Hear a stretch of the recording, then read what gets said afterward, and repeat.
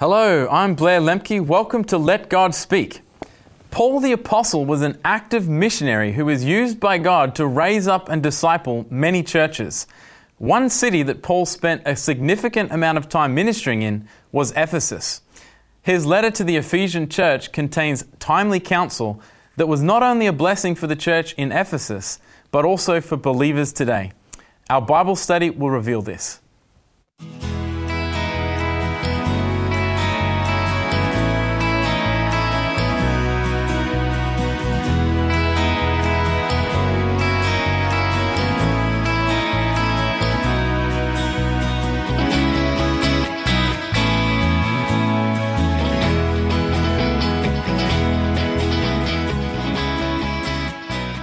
On our panel today, we have John Cosmeyer and Gail Fong. Welcome.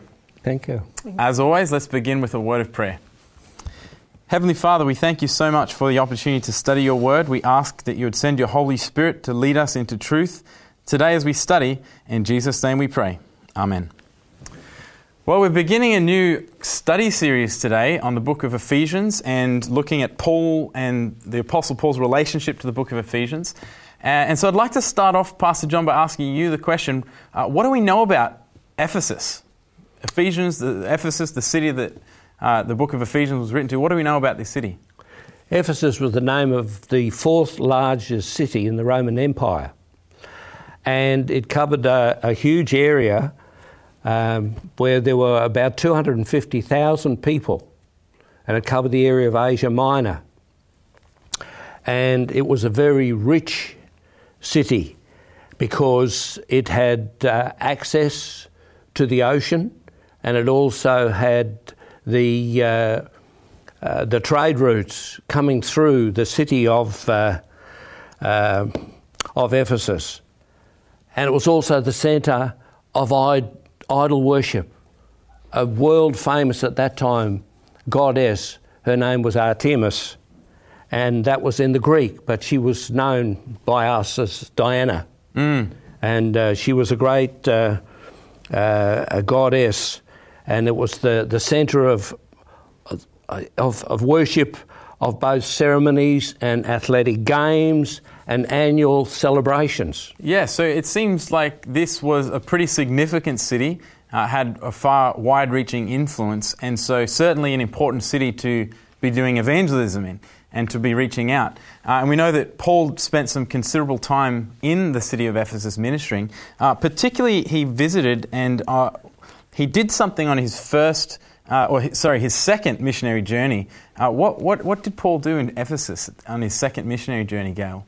Well, just reading from the book of Acts, Acts chapter 18, and reading verses 18 to 21, the Bible says, "So Paul still remained a good while. Then he took leave of the brethren and sailed for Syria, and Priscilla and Aquila were with him. He had his hair cut off at, I think it's Centuria, for he had taken a vow. And he came to Ephesus and left them there, but he himself entered the synagogue and reasoned with the Jews. When they asked him to stay longer time with them, he did not consent, but took leave of them, saying, I must by all means keep this coming feast in Jerusalem, but I will return again to you, God willing. And he sailed from Ephesus." So here he preached to the Jews in the synagogue, right here in Ephesus, and they did ask him to stay longer. So obviously he had a good reception. Yeah, it seemed like this initial experience might have been a good one, and if they're inviting him to stay and to keep talking, that's a good sign. It is a good sign because he didn't have that experience in Corinth. And just earlier in the chapter, in verse 6, there after he's spoken, I mean, they were opposing him, and he shook his garments and said, "Your blood be upon your own heads." So he was persecuted there and he was opposed. But the Jews at Ephesus were initially, appeared to be open to the gospel. But as we read there, Paul continued on his journey, but he left Priscilla and Aquila there. And also we find that just straight after those verses that we find that Apollos also joined them in the ministry there. And the Bible says that he was from Alexandria. And he was, the Bible says he was mighty in the scriptures. And yes, he was enthusiastic But so Paul, the gospel continued to be shared there under those three whilst he went to Jerusalem. So he couldn't stay. They wanted him to stay. He couldn't stay, but he left people to look after the Christian work, the fledgling Christian work there, and he went on his way. But John, we know that he did come back to the city of Ephesus on his third missionary journey, and he continued to minister. What exactly did Paul find when he returned back to Ephesus on his third missionary journey? Reading on from where you read, Gail, in Acts chapter 19, verses 1 and 2, and I'm reading from the New King James Bible, and it says, "And it happened that while Apollos was at Corinth, that Paul, having passed through the upper regions, came to Ephesus, and finding some disciples, he said to them, 'Did you receive the Holy Spirit when you believed?' So they said to him, 'We have not so much as heard whether there is a Holy Spirit.'" Oh, wow. Okay. So here, the work had been given to Apollos, to Aquila, and to Priscilla. But there were many things where Christianity was beginning, and there was no foundational work, and here they were laying the foundation work. Yeah, that's some pretty serious gaps, not knowing of the existence of the Holy Spirit. That's pretty foundational to who God is. Absolutely. And so he decided to spend more time there and provide the needed solid theology foundation to the church. So we're going to have an interesting quarter learning how Paul planted a church and what people got to know as they became Christian. So I imagine it would have taken some time for Paul to minister, to grow the church in this area. How long, Gail, exactly did Paul spend ministering here in the city of Ephesus? Well, it tells us in the book of Acts that he actually spent, in Acts chapter 20 and verse 31, it tells us that he actually spent 3 years there, and that his ministry had a far-reaching effect, because if you go back to the previous chapter, in chapter 19 and verse 10, it tells us there that that basically all who dwelt in Asia had heard the word of the Lord, both Jews and Gentiles. Wow, that is a very significant description. All who dwelt in Asia Minor heard the gospel of Jesus Christ. That's a pretty amazing description of the results of Paul's ministry. One of the things that happened while Paul was ministering in Ephesus, a particular event happened that led to, I guess, the region having reverence for God. What was one of those events, John?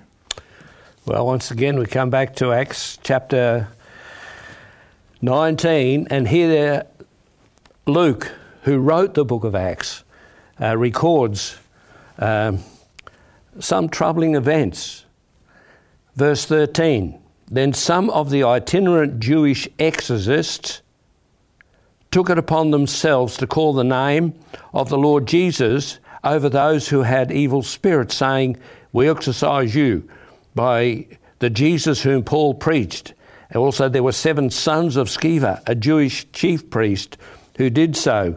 And the evil spirit answered and said, 'Jesus I know, and Paul I know, but who are you?' Then the man in whom the evil spirit was leapt on them, overpowering them, and prevailed against them, so that they fled out of that house naked and wounded. This became known," surprise, surprise, "both to all the Jews and the Greeks dwelling in Ephesus, and fear fell upon them all, and the name of the Lord Jesus was magnified." Don't mess with the name of Jesus. Yeah. Because even the devils recognize the name of Jesus. Yeah, that's a very peculiar event, isn't it? These Jewish exorcists coming in, trying to cast out demons, and then they got a bit more than what they bargained for. Yes. But Paul, of course, had a happy knack of doing that wherever he went. He was able to generate advertising. Yeah. And being on the crossroads in Ephesus, that news went everywhere. Yes. And by ship it went everywhere, because they had built a channel into Ephesus so the ships could come in there. And from there, of course, it was spread all over the regions beyond, really. Well, we know that this event didn't just have an impact on the unbelievers, right? It says there that they were awestruck, they had reverence for the name of Jesus. But it didn't just impact the non-believers, it also had a very significant impact on those that were already believers. How did it impact them, Gail? Well, just following on from where John has read there in verse 18 to 20 of chapter 19, it says, "And many who had believed came confessing and telling their deeds. Also many of those who had practiced magic brought their books together and burned them in the sight of all. And they counted up the value of them, and it totaled 50,000 pieces of silver." So the word of the Lord grew mightily and prevailed. So yes, here the believers, they came under conviction. So obviously, although they had accepted Christ, there appears there must have been some type of lapse in their spiritual walk. Perhaps they'd gone back to their occult practices in some way and were straddling. But here they're under deep conviction. So the church is brought through this heart-searching experience because of the name of Jesus being magnified. And thus with the conviction, they then make their confession and repentance before God. And also, as we read, there's some who had practiced magic publicly. They burnt their expensive books, which obviously was worth millions of dollars, I would imagine, compared to it says 50,000 silver coins in the Bible. So it's a lot of money, I would imagine, to just burn in books. And with the wider residents of the city, here too, as has been said on the crossroads and the people in the city, everyone is being influenced by this mighty miracle and of God's name being glorified. Yes, well, this 50,000 coins, silver coins, with a silver coin corresponding to a day's wages, in today's setting, if you allow for maybe around $160 for a day's wage, this amounts to approximately $8 million. So this is a very significant amount of money. When they all come together, they pool their resources, these magic books that they've been using. This is a lot of money. And John, I want to ask you the question, what does this burning of these books, which accounted for a lot of money, what does this signify about the decision that they made, even with that such large an expense that it was? Blair, when you come to the book of Revelation, chapter 21 and verse 8, it says here, "But the cowardly, the unbelieving, the abominable, the murderers, the sexually immoral, the sorcerers and idolaters and all liars that shall have their part in the lake which burns with fire and brimstone, which is the second death." And so here Revelation explains how that when they burnt all these things here, which cost so much money, it affected all of them. And this is where it's a call of total commitment. You don't hang on to little bits. You have to get rid of it all. It's either all for Jesus or all for whatever God you want to follow. And so you can't serve God in part of your life and then leave the other parts unaffected. The gospel changes the whole person. Wow, and that's really a call for, as you say, total commitment. And there's all of those things that they formerly loved, they had to do away with and worship God and Him alone. And we see these sorts of calls all throughout Scripture, right? Calls to turn away from your foreign gods and these other things and wholeheartedly serve the Lord. Well, this 3-year mission trip or time that Paul spent here in Ephesus finished up eventually, and he moved on and continued his journey. And while he was in Miletus, he actually called for all of the elders of the Ephesian church to come and to give them an exhortation, to give them a message to take to heart. Gail, what was his burden for the church leaders at this time? Well, just before I read Acts 20, 27 to 32. In verse 25, Paul says that they will see my face no more. So he didn't expect that he was going to come back this way again. And so he has a real burden. And reading here in verse 27 to 32, it says, "For I have not shunned to declare to you the whole counsel of God. Therefore take heed to yourselves and to all the flock among which the Holy Spirit has made you overseers, to shepherd the church of God, which he purchased with his own blood. For I know this, that after my departure, savage wolves will come in among you, not sparing the flock. Also from among yourselves, men will rise up speaking perverse things to draw away the disciples after themselves. Therefore, watch and remember that for 3 years I did not cease to warn everyone night and day with tears. So now, brethren, I commend you to God and to the word of his grace, which is able to build you up and give you an inheritance among all those who are sanctified." So Paul here exhorted the believers to be faithful shepherds of the flock, and he was an apt example. He just loved those people, and he's saying this with tears, and he has a real burden for their souls and for the work. And he had set that watchfulness. He was an example of watchfulness, I should say. The church that has been purchased with the blood of Jesus, and he wasn't. He didn't keep things away from the people. He told them the truth. Yeah. Even if it was unpopular. He preached the whole counsel of God, the Bible I love says. that text. I love that text Yes. where it says, "I have not shunned to declare unto you the whole counsel of God." I think there's some powerful lessons in that for us today. Absolutely. And judgment would have been part of that.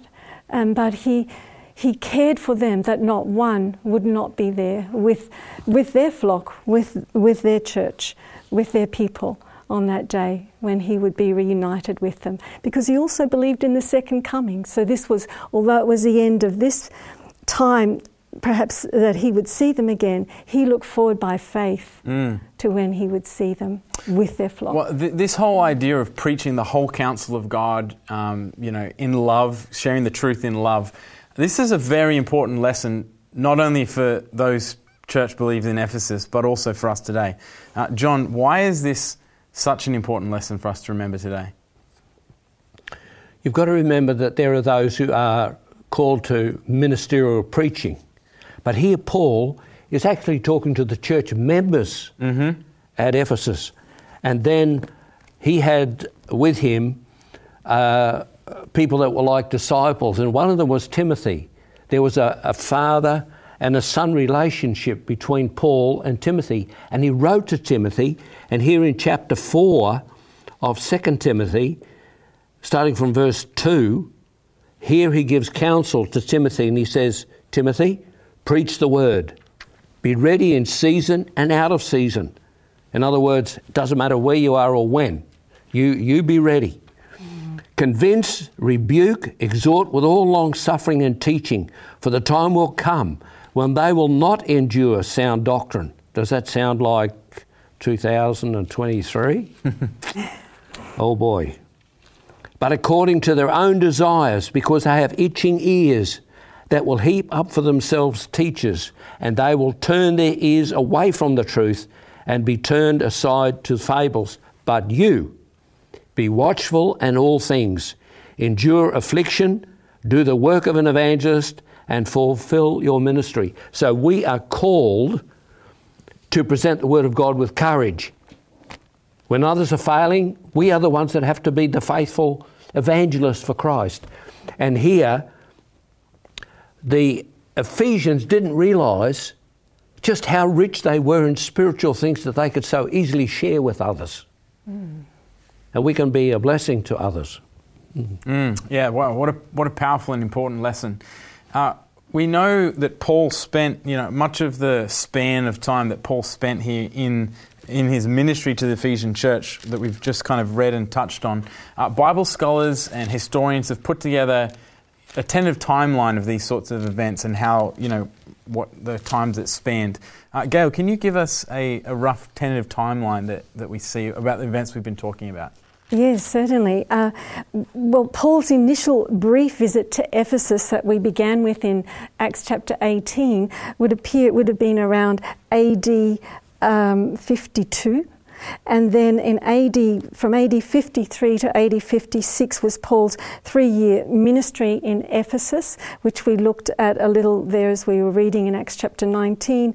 And then we move on to Acts chapter 20, and we get Paul's ministry with the elders there in Miletus, his final address there to them. And then in AD 62, it is believed that under confinement in Rome, that he actually wrote the book of Ephesians. But he also wrote other books there. He wrote the book of Colossians and Philemon, and Philippians is considered to have been written there too. When you think in AD 62 he did that, and his life actually was cut short in AD 68. Yeah, wow. Yeah. Well, he packed a lot into his life, didn't he? He certainly did. in those missionary journeys and those letters that he wrote. This letter to the book, to the church of Ephesians, in the book of Ephesians, is a very powerful book to study. And this is going to be the content of our next series of Bible study lessons. But I just want to spend some time now, and I'm going to ask you, John, just to set us up for the study of this book now. We're going to turn our attention to Ephesians. What is going on in Ephesians that prompts Paul to write the letter in the first place? And Paul here, he is really reminding them of what happened when he was ministering to them. And as a result, we have some real wording that's used in Ephesus now. In the book of Ephesians, chapter 1, starting from verse 9. Having made known to us the mystery of his will, according to his good pleasure, which he purposed in himself, that in the dispensation of the fullness of the times he might gather together in one all things in Christ, both which are in heaven and which are on earth, in him. And here is the message of Christ becoming central now to what the Ephesians were doing. They needed to remember that what was happening with them on earth, God was doing something in heaven as well. And so Paul tried to awaken the believers in Ephesus of their full purpose and also the privileges that you have when you become a follower of Christ. Amen. Amen. And I think as he goes about this process of trying to awaken the Ephesian church up to these privileges and blessings, he uses several biblical metaphors to try to communicate to them about their place in the church of God. Gail, what are some of these metaphors? Yes, well, Paul teaches them, the believers, that they make up the body of Christ. He calls them the body of Christ there in Ephesians 1. He demonstrates their devotion to Christ and their unity with each other, that they are a living temple and Christ is the chief cornerstone. But we're all fit together there, built through the sacrifice of Christ on Calvary, in which God is worshipped and we worship him. He's the head. They are the bride of Christ. He's paid the bridal price. He's coming back to take his bride, the church. And they're to look forward to this grand marriage ceremony when the bridegroom will come and claim his own. And finally, they're the army of Christ, and they put on the armour of God, because the church is being attacked. So they need to combat those forces of darkness and put on the armour of God, and God's strength will be with them as they look forward to Christ's return. They will be victorious. I mean, these are some powerful metaphors, and there's so much. I mean, we could do a whole lesson just unpacking just these metaphors, right? And these are metaphors that are used throughout Scripture. But I want to ask you, Pastor John, looking at the book of Ephesians, how does Paul start and finish this book? And what does this tell us about his burden that Paul has for the church in Ephesians? Fortunately, the book has 6 chapters. The first 3 deal with the beliefs of God, and the last 3 deal with the walk. In other words, what does your belief transfer into. And so here in Ephesians chapter 1, verses 1 and 2, Paul, an apostle of Jesus Christ by the will of God, to the saints who are in Ephesus and faithful in Christ Jesus, grace to you and peace from God our Father and the Lord Jesus Christ. You will work with peace in your heart. And then when you go to chapter 6, which remember is in the walk section of the book, Ephesians chapter 6, verse 21 and 24, but that you also may know my affairs and how I'm doing. Tychicus, a beloved brother and faithful minister in the Lord, will make all things known to you, whom I have sent to you for this very purpose, that you may know our affairs and that he may comfort your hearts. Peace to the brethren, love with faith from God the Father and the Lord Jesus Christ. And so here we have the mission and the ministry of the book. Wow. So Paul's really trying to communicate to the believers that by putting their faith and their trust in God, in Jesus, that they'll have that peace and that security that comes from a relationship with him. I want to ask you, Gail, how does Paul announce the theme of his letter here in the book of Ephesians? Well, there in Ephesians chapter 1, verses 9 and 10, which John read just before, we find that Paul sets forth a vision of God's Christ-centered plan for the fullness of time and the church's role in it. And God has acted in Christ.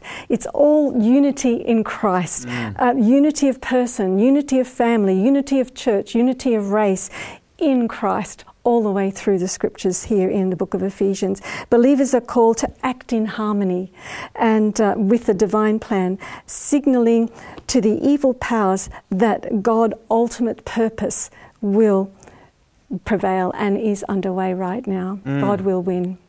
Wow, and we see that all throughout the rest of the book of Ephesians. This phrase, in Christ, is used over 30 times as the theme of Christ comes out again and again and again. And we see that Paul continually points to this, to direct the believers back to a faith in him. Well, thank you so much for studying. That's all that we have time for today. Jesus is the answer to all the problems in the world today.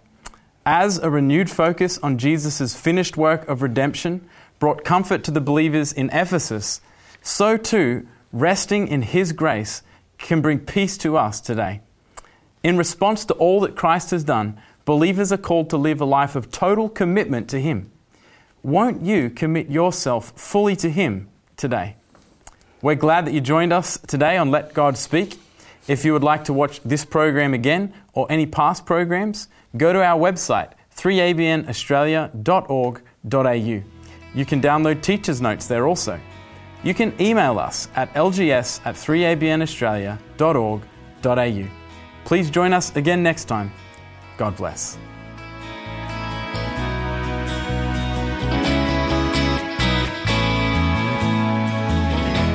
You have been listening to Let God Speak, a production of 3ABN Australia Television. To catch up on past programs, please visit 3abnaustralia.org.au. Call us in Australia on 02 4973 3456 or email radio@3abnaustralia.org.au. We'd love to hear from you.